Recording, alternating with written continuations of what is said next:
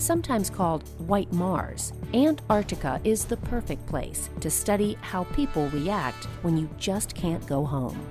This is Innovation Now, bringing you stories behind the ideas that shape our future. NASA and the National Science Foundation have teamed up to conduct a unique psychological study.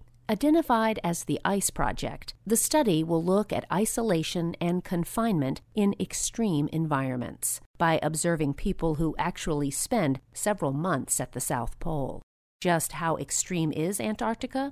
Not only is 98% of the continent covered in ice, but the sun disappears for months at a time. The extreme winds and average below zero temperatures make it the coldest place on Earth. The isolation, absence of family, interacting with the same people, and going months without shipments of fresh food or mail make it very similar to spaceflight. Volunteers will complete questionnaires, provide saliva samples, and wear monitors that record sleep and wake cycles. Researchers will look for signs of stress and changes in psychological health. The results will help NASA prepare astronauts for future human missions to icy worlds in space. For Innovation Now, I'm Jennifer Pulley. Innovation Now is produced by the National Institute of Aerospace through collaboration with NASA.